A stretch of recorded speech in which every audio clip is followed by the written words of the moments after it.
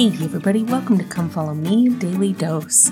I'm Lindsay Hansen and today is November 27th. Today is the last day of this week's Come Follow Me block, and next week we're going to be studying the very last two sections of the Doctrine and Covenants, sections 137 and 138.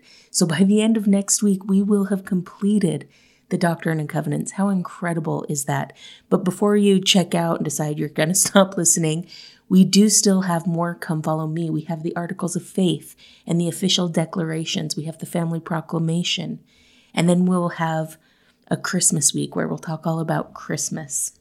So I look forward to finishing out this year with you, and I look forward to the Old Testament next year. I'm one of those weird people. I love the Old Testament, so I look forward to that. But let's finish out this week by talking a little bit about section 136. Now, I want you to imagine what it must have been like for these saints. Here, Joseph Smith dies. They don't have the understanding that we have. We know that when the prophet dies, the president of the Quorum of the 12 Apostles becomes the next prophet, and it's very seamless. But for these early saints who didn't know, they must have had a lot of questions and must have wondered what was going to happen next. The people who killed Joseph Smith assumed that with him, Mormonism would die as well. And when I say Mormonism, I use that term because that's the term that they referred to the church as. But they assumed that the church would be done. In fact, there were articles across the country printed in newspapers not just announcing the death of the prophet Joseph Smith, but announcing the death of the church. People assumed it was done.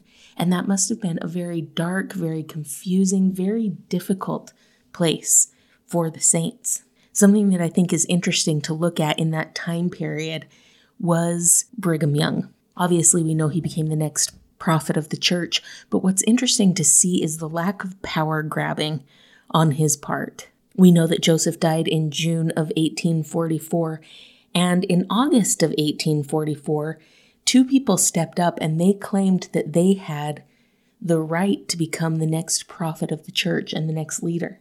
Sidney Rigdon was Joseph Smith's first counselor, and he also acted as a spokesperson for Joseph Smith.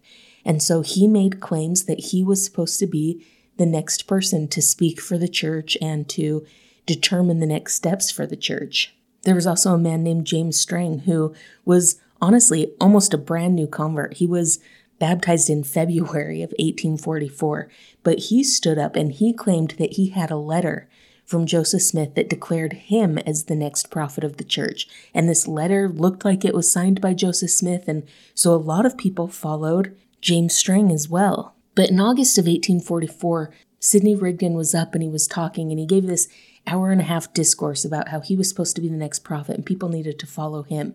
And when he was done and when he sat down, Brigham Young stood up, and he began to teach and he began to testify. And what's fascinating about this experience is that as he spoke, thousands of people who were watching said that he not only sounded exactly like Joseph Smith, but that he began to look like Joseph Smith, and that his dress and his demeanor all took on the look of Joseph Smith. A man named Benjamin Johnson said, "As soon as he spoke, I jumped up on my feet, for in every possible degree it was Joseph's voice, and his person, in look, attitude, dress, and appearance, was Joseph himself personified, and I knew in a moment the spirit and mantle of Joseph was upon him." Many people wrote similar things. Those who didn't see that said that they felt a confirming from the Holy Ghost that he was the one who was supposed to take over. Now, some people did follow Sidney Rigdon, and some people did follow James Strang, but the vast majority of the saints followed Brigham Young and believed him to be the next prophet. But what's interesting is that never in that time did Brigham demand leadership.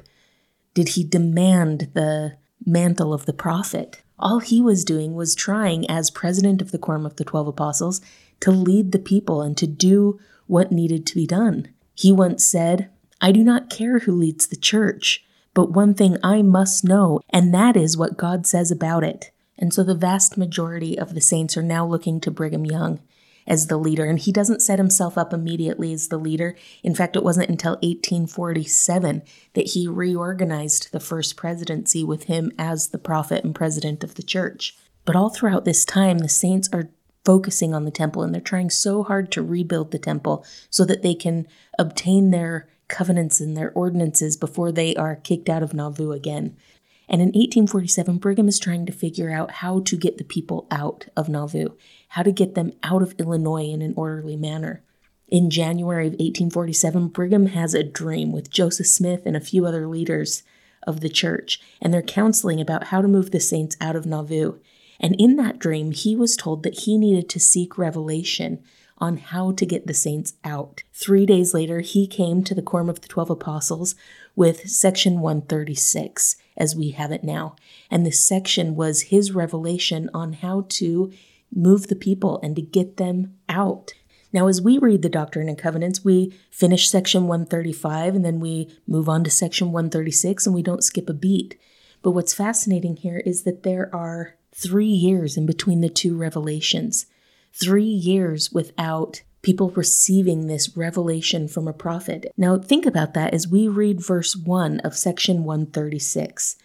3 years go by, they haven't received this new revelation as they were receiving before from Joseph Smith, and all of a sudden they hear the word and the will of the Lord concerning the camp of Israel in their journeyings to the west.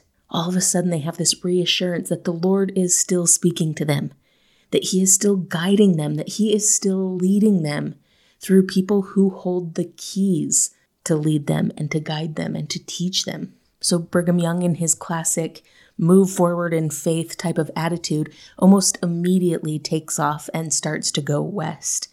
And from February to May, the saints are leaving Nauvoo. Now there's a famous street in Nauvoo called Parley Street. And Parley Street was the street that the saints walked as they were leaving Nauvoo.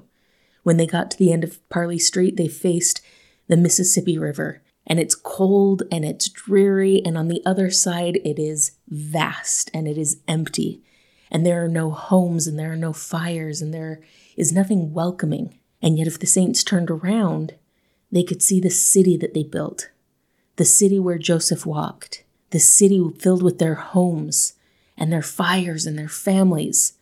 And then up on the hill of that city, they see the temple that represented all the hope and the promise that they had been working for. In that moment, these saints had to make a decision. Were they going to go forward with faith and follow Brigham as their leader and trust that he was receiving revelation, that he was receiving the word and the will of the Lord, and follow him into what was sure to be difficult and demanding circumstances?